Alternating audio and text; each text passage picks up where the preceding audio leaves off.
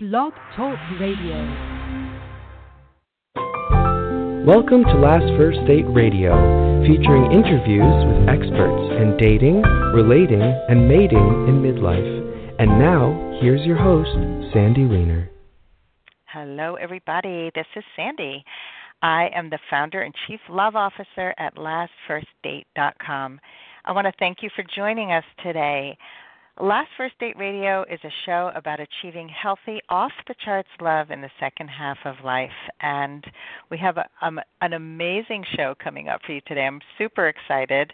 I'm going to be speaking with relationship consultant, speaker, and author Roberta Shaler about how to deal effectively with chronically difficult people. Wow, what an important topic. And in case any of you have been looking at my newsletter where I announce my radio shows of the week, we did have a last-minute cancellation. A woman named Kira who got very violently ill, and luckily Roberta was able to come in and save the day. And Kira is going to be on the show in June, so she will be back. She's going to be speaking about how to date offline, and she has some amazing ideas about how to do it in a creative way. So this topic of chronically difficult people, oh my God, this comes up all the time in my coaching. And I really love helping women in particular, women over 40, date with their dignity intact. I just co-authored a book for setting boundaries in dating. It's The Secrets to Setting Healthy Boundaries in Dating with a co-author, Teresa Byrne, who was also on the radio with me here. And boundary setting is part of really learning to define your value and to date with dignity and keep your sanity intact. So is learning who a chronically difficult person is and to stop making excuses for them. So if you've ever found yourself really frustrated with dating, really frustrated with relationships, I invite you to go over to my website, lastfirstdate.com, and grab a copy of my free guide where I help you to overcome the top 3 mistakes that midlife daters make and how you can turn them around and find lasting love. And these are actionable steps, and not only will you get this free guide, but you're actually going to get a ton more tips because you're going to be subscribed to my newsletter, which you get every single week, and you can unsubscribe at any point, but you'll get a series of tips every day for about a week and a half of little actionable steps that you can take to become a woman of value or a man of value. Also, if you are a single woman over 40, I invite you to join my Facebook group. It is a vibrant, growing group of about 350 women, and we are a positive, safe space for women to come to. It's a private group, and you can come here and celebrate your wins in dating and relationships and also get support if you're struggling. So it's totally free, and I would love to support you there. It's called Your Last First Date. So just go into Facebook groups and search for Your Last First Date, and if you apply to join, I will approve you. I would like to also give a shout out to our sponsor, Audible. Audible is an amazing, amazing service that if you love to read but don't always have time to sit down and read, what is the next best thing? To get a book on tape. And Audible has a humongous collection of about 200,000 or more titles to choose from. All of your favorite books are there. And all you need to do to get a free book on tape, and a free month trial is go to audibletrial.com/lastfirstdate. That's audibletrial.com/lastfirstdate. And now for our special guest today. Roberta Shaler is the relationship help doctor. She is a relationship consultant, a speaker, and an author. And she provides care for individuals, couples, companies, and even the Marines. She works with the partners, the exes, and adult children and co-workers of chronically difficult people. She calls these people hijackals, people who hijack relationships for their own purposes while relentlessly scavenging them for power, status, and control. So join me now as Dr. Shaler offers insights, strategies, and support to reclaim hope, confidence, and your sanity when dealing with the constant uncertainty and jaw-dropping behaviors of hijackals in your life, at home, and at work. To the show, Roberta. Oh, thank you, Sandy. It's a pleasure to be back. Thank you. Yes, and I meant to say Roberta is back again. She was on my show a while ago, and I loved having her on so much that I wanted her back again, especially about this topic. So let's dive right in. I am so glad you wrote this, and I've seen your posts with Dr. Ross Rosenberg, who's also been on my show, who also has such great advice for people about how to disconnect from unhealthy, emotionally unhealthy relationships. So let's talk about what is the difference between a difficult person and a chronically difficult person? Well, it's a really important distinction, Sandy, because a difficult person is a person who is difficult momentarily. They're going through something in their life. They're super stressed. They're overwhelmed. They're in grief. Something has happened, and they're going through a little period of being difficult. And we're all somebody's idea of a difficult person at some time. But a chronically difficult person is a person who creates difficulties with many people frequently as a pattern, as a way of being in the world. And that's why that's a very important distinction, because if we're dealing with just a momentarily difficult person, we can have much more latitude for that because we know the bigger picture of who they are. But if we're dealing with a chronically difficult person, that person is just overwhelmingly difficult to be with, and they're causing problems more often than not.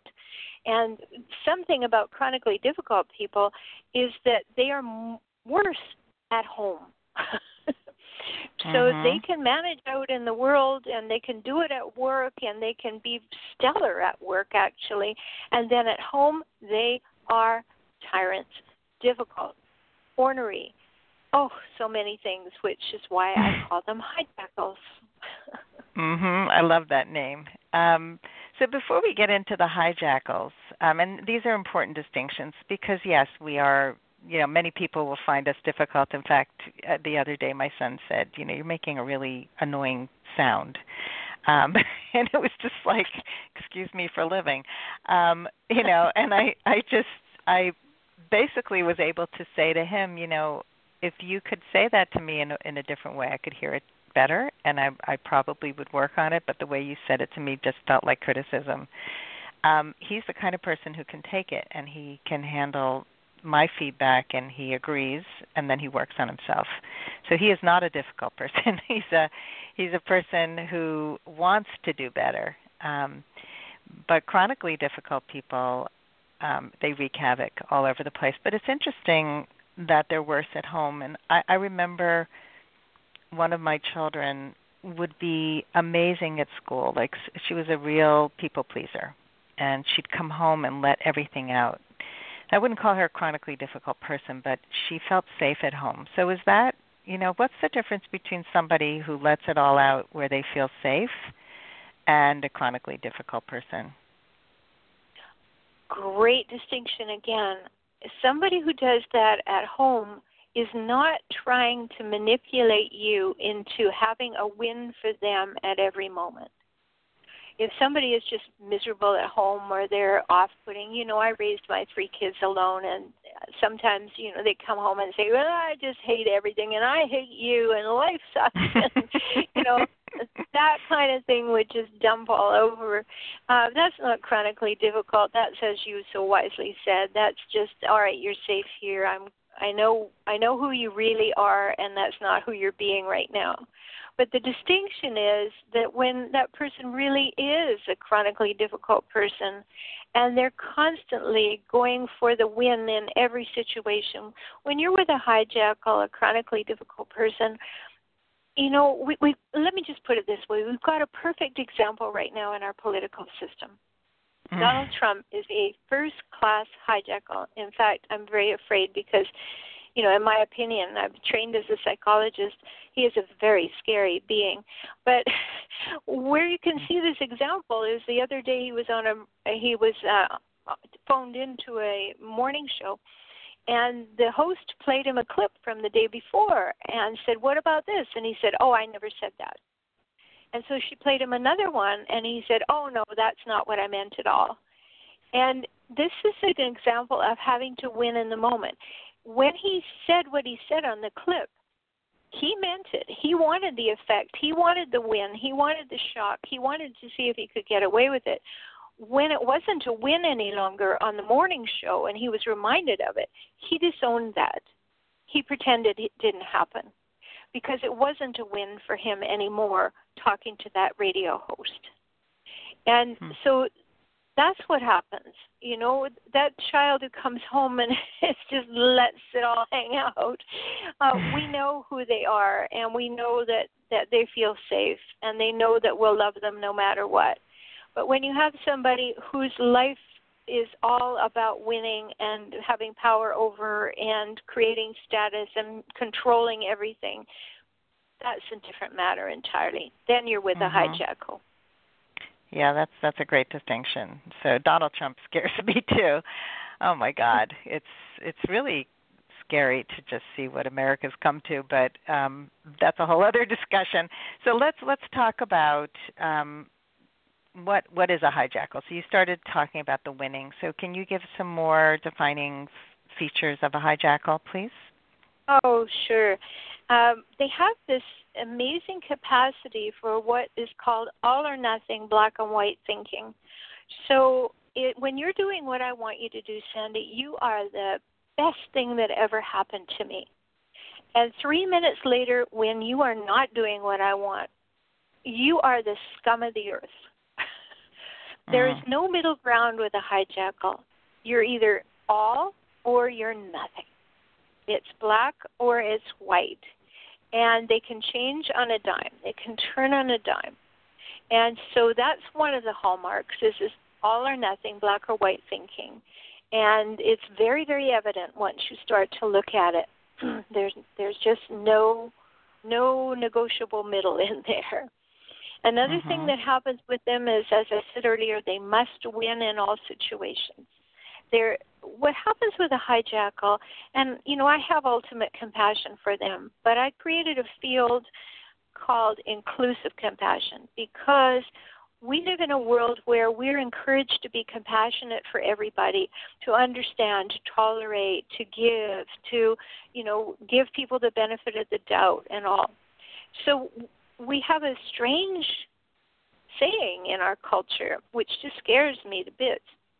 And we have this saying called give until it hurts.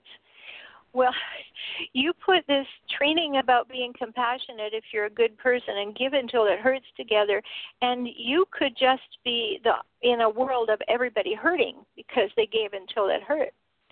So inclusive compassion means have compassion for other people, but include yourself in it. Have compassion for what you need and want, for where you are being trampled, all of that. So when somebody needs to win all the time, you have to notice that, because that is a non-mutual relationship. And, we're talking about my book, my ebook series right now, which you mentioned, which is Escaping the Hijackal Trap. The first volume is out right now, and it's called The Truth About Hijackals and Why They're Crazy Making. And we need to learn about those things. And everything I'm saying today is in that book. The second volume will be out at the end of June, and it's on effective solutions for handling hijackal behavior.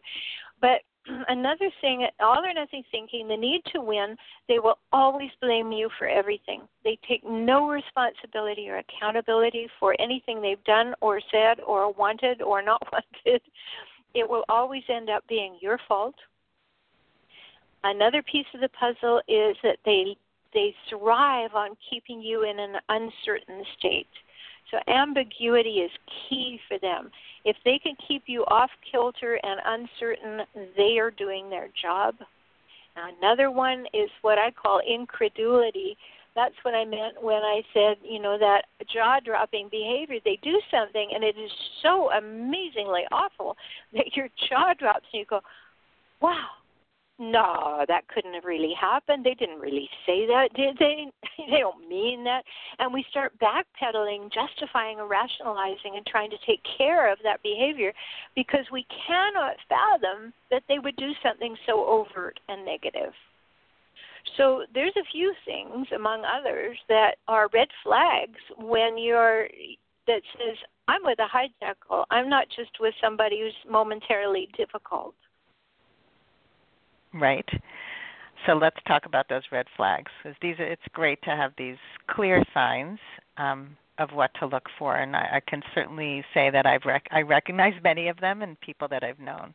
I just want to also just highlight a little bit about what you said about the being in a compassionate world where we tend to overgive. I think can you just talk to that point again, because this is like such a common thing where people who are kind and compassionate will bend over backwards trying to give and excuse and sort of feed into this kind of behavior, right? So if you could just speak to that for a minute. Sure. That people who are raised in homes that have good values, and that's not a value judgment on my part, it's like values that would lead you to be compassionate or lead you to be considerate of other people or giving people the benefit of the doubt, all good things. That's what I mean by good. We're raised to do that, so we do bend a little bit more than otherwise because, maybe that person's having a bad day. Maybe they're going through a bad time. Maybe there's stress at work, whatever it is. So we get into the mindset of doing that, which is wonderful, but we have to also learn to have boundaries. And I'm really looking forward to talking to you about your new book because if we don't have boundaries that say, whoa, that went way over the mark, like you're wanting me to be about you all the time. It's allaboutYou.com. It's what you need. It's what you want. It's what you like. It's what you don't like. It's how you expect me to show up and how I'm wrong. We have to step back and have a broader picture and say, no, this is a place where there will never be an end to the giving, and I will exhaust myself emotionally, physically, mentally, and trying to create equity. There will never be equity. So when we are coming from that place of really caring about other people, we have to know ourselves so well that we know when we've been disrespected or dismissed or somebody is walking all over us and we're being expected to be a doormat. All of those things have to be calibrated, Sandy, so that we include ourselves in compassion. Like, I feel terrible. I feel trampled on. I feel put down all the time. Why am I in this relationship space? We need to get some help, right? This isn't working. Like, I work with couples, I work with individuals, and I work with people in the workplace. And they all require some similar skills to be able to say what's going on for us, why it's not working, in a way that can be heard. Mm-hmm. But if we learn those skills and we can express ourselves well, then we are less likely to find ourselves marginalized by a hijackal. Mm. Very well said. And this is an awakening that a lot of people have after they're 40, 50, 60, when they've been in these kinds of relationships their whole lives. And it is hard for a lot of my clients to trust again because this has been their experience. So let's talk about the red flags that people can see so they know right away, or whether they're beginning to date or they're already with a hijackal. What are the red flags that they need to pay attention to? Well, the 5 things that I mentioned are definitely red flags, but it might look or sound like this. You have you go on a date, for instance, and you've seen this person 3 or 4 times, maybe 10 times already, and you're really beginning to say, oh, there might be something here. And then you start to notice that there's a little turning that well, they don't show up at a particular time. And when you say to them, I was here, where were you? Well, I have a life too, I can't always be where I said I will be, and that's a bad expectation on your point of view. We've been seeing each other for a while now, and there should be more wiggle room. Okay, red flag, disrespect, lack of communication, creating conflict, and blaming me. The problem with dating, Sandy, as you so well know, is that too many people go in with their rose-colored glasses on and their red flags all look pink.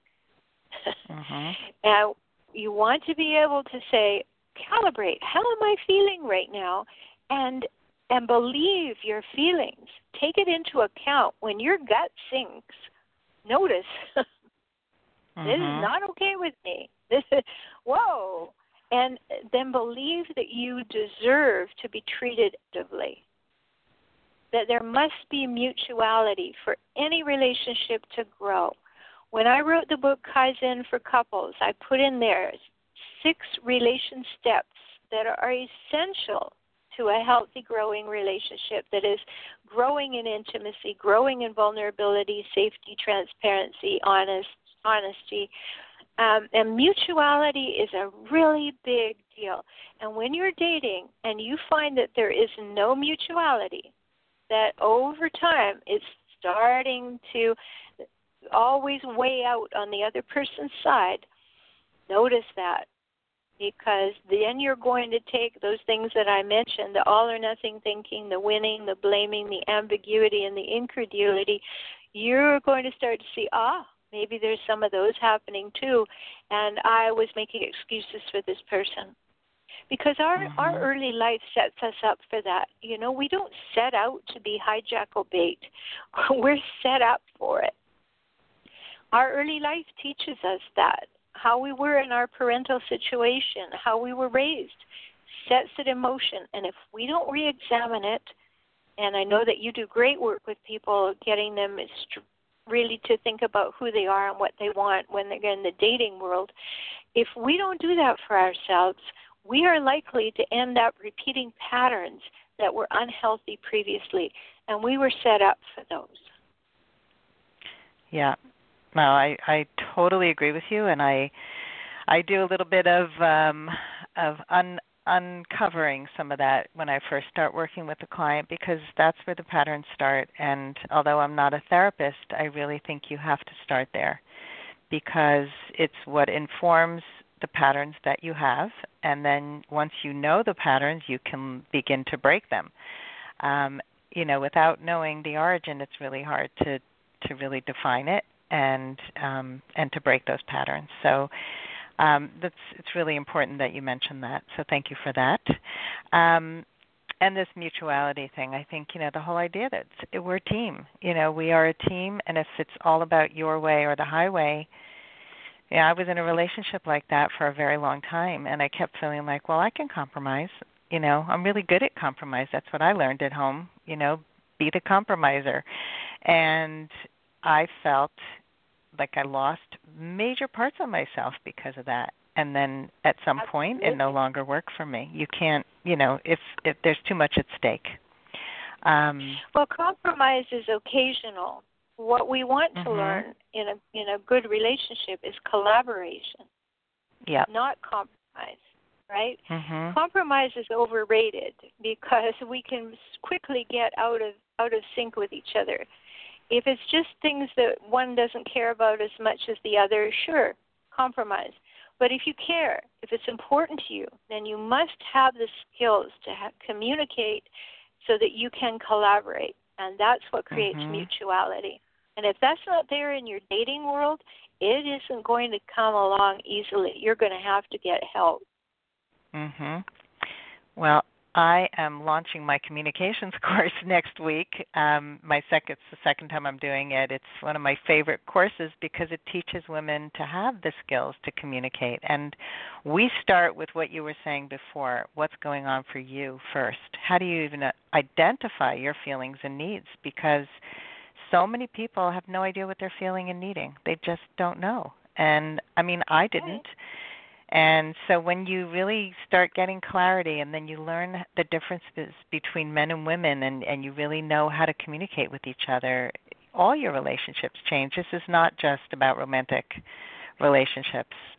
Really advocating for your needs everywhere in your life, to me, is so essential. Absolutely. You and I, we were talking before about what happens when somebody steps on those values in a work situation, when you don't feel respected. These skills are important all the time. So let's talk about, so somebody identifies the red flags. They're with a hijackal, they're dating one, they're with one. What do they do next? Well, first of all, they inform themselves. If they're working with you, they can come back and say, I'm seeing these patterns. Be wise to the patterns. Step back and see how often does this happen.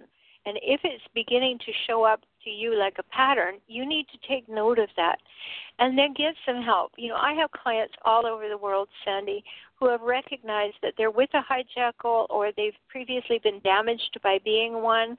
So I either work with the partner of a hijackal or the ex of a hijackal, or maybe you were raised by one, and that's why I work with the adult children of hijackals, because I am one. I lived through that. Boy, let me tell you, Sandy, I am an expert on this from both sides. From my view, trained as a psychologist, and from my view, being raised by a hijackal. My mom was a hijackal. She was, even spent time in a mental institution in my early life. And then, of course, I learned that, well-trained to live with hijackals, so I went out and chose one to marry, And you have to learn, as an adult child of a hijackal, you have to know what things you need to look at in order to step out of that and stop being hijackal bait. So the first step is, if you notice the pattern, then you must notice that you're being hijackal bait and you've got to do something about it. So that's a lot of the work that I do in the world, and people who are drawn to this conversation, just go to hijackals.com. That's hijack, ALS.com. These are people who hijack relationships. That's why we call them that. And when you go there, you get my free ebook, How to Spot a Hijackal. And also, that's the only way that you can get access to my secret Facebook group, where you can confidentially and safely ask your questions, and I will answer them. I love that. Well, I'm going to recommend a lot of people to you, because I've written a lot about narcissists and emotionally manipulative people and relationships, and every week I get many emails from people who are in these kinds of relationships and they don't know how to get out. And I've recommended Ross Rosenberg as a source and his Human Magnet Syndrome and his forums. I will definitely recommend your site as well, because people need support. It is just so critical to know you're not alone, and that there is help out there. So that's really nice of you. I want to talk about the behaviors with people. Labels are not useful. Yes, hijackals is a label, but the reason I chose it is because it's non-psychological. It's talking about a pool of traits that people have. They don't need a diagnosis, and especially not an amateur diagnosis. Yes. They just need to know how to handle those behaviors.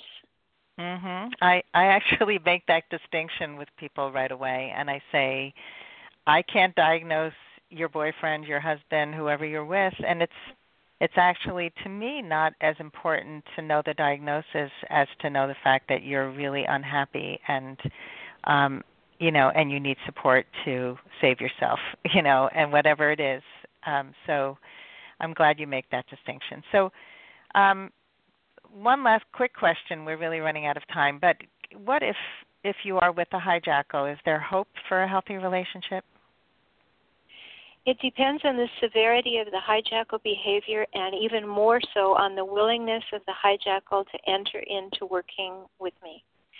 This is my specialty. There are very few of us, as you pointed out, that have this as a specialty. So if they're willing to work, there is a way to calibrate whether there's hope. If they're not willing to work, then you need to know this is never going to change. Mm-hmm. But yeah, you can that's change. So I always recommend you change first while you're in the relationship. Work with me. Get all the insights. Make all the changes. Try all the things that I suggest, all the strategies. If they work, great. We'll get your hijackal into working together too, and we will see what this relationship can become. But do your work while you're in the relationship, not when you get out of it. Of course, certainly if you're out of it, do the work, but use the relationship as a learning, growing medium. Try everything. Make the changes in you and see if that results in a change in the relationship first. Don't just go running because you love this person for a reason. Let's find out if it's possible to rekindle and reignite that love. Good advice. Really excellent advice. Wow, this could go on for a long time. This is such an interesting discussion. I'm sure you've helped so many people today, Roberta, and with all of your fabulous work. So people, just tell people again how they can find you. Just go to hijackals.com, hijackals.com. And if you want more generalized information, you can go to my main website at forrelationshiphelp.com. Awesome. Well, thank you so much, Roberta, for coming on the show today and for your fabulous work. Really appreciate it.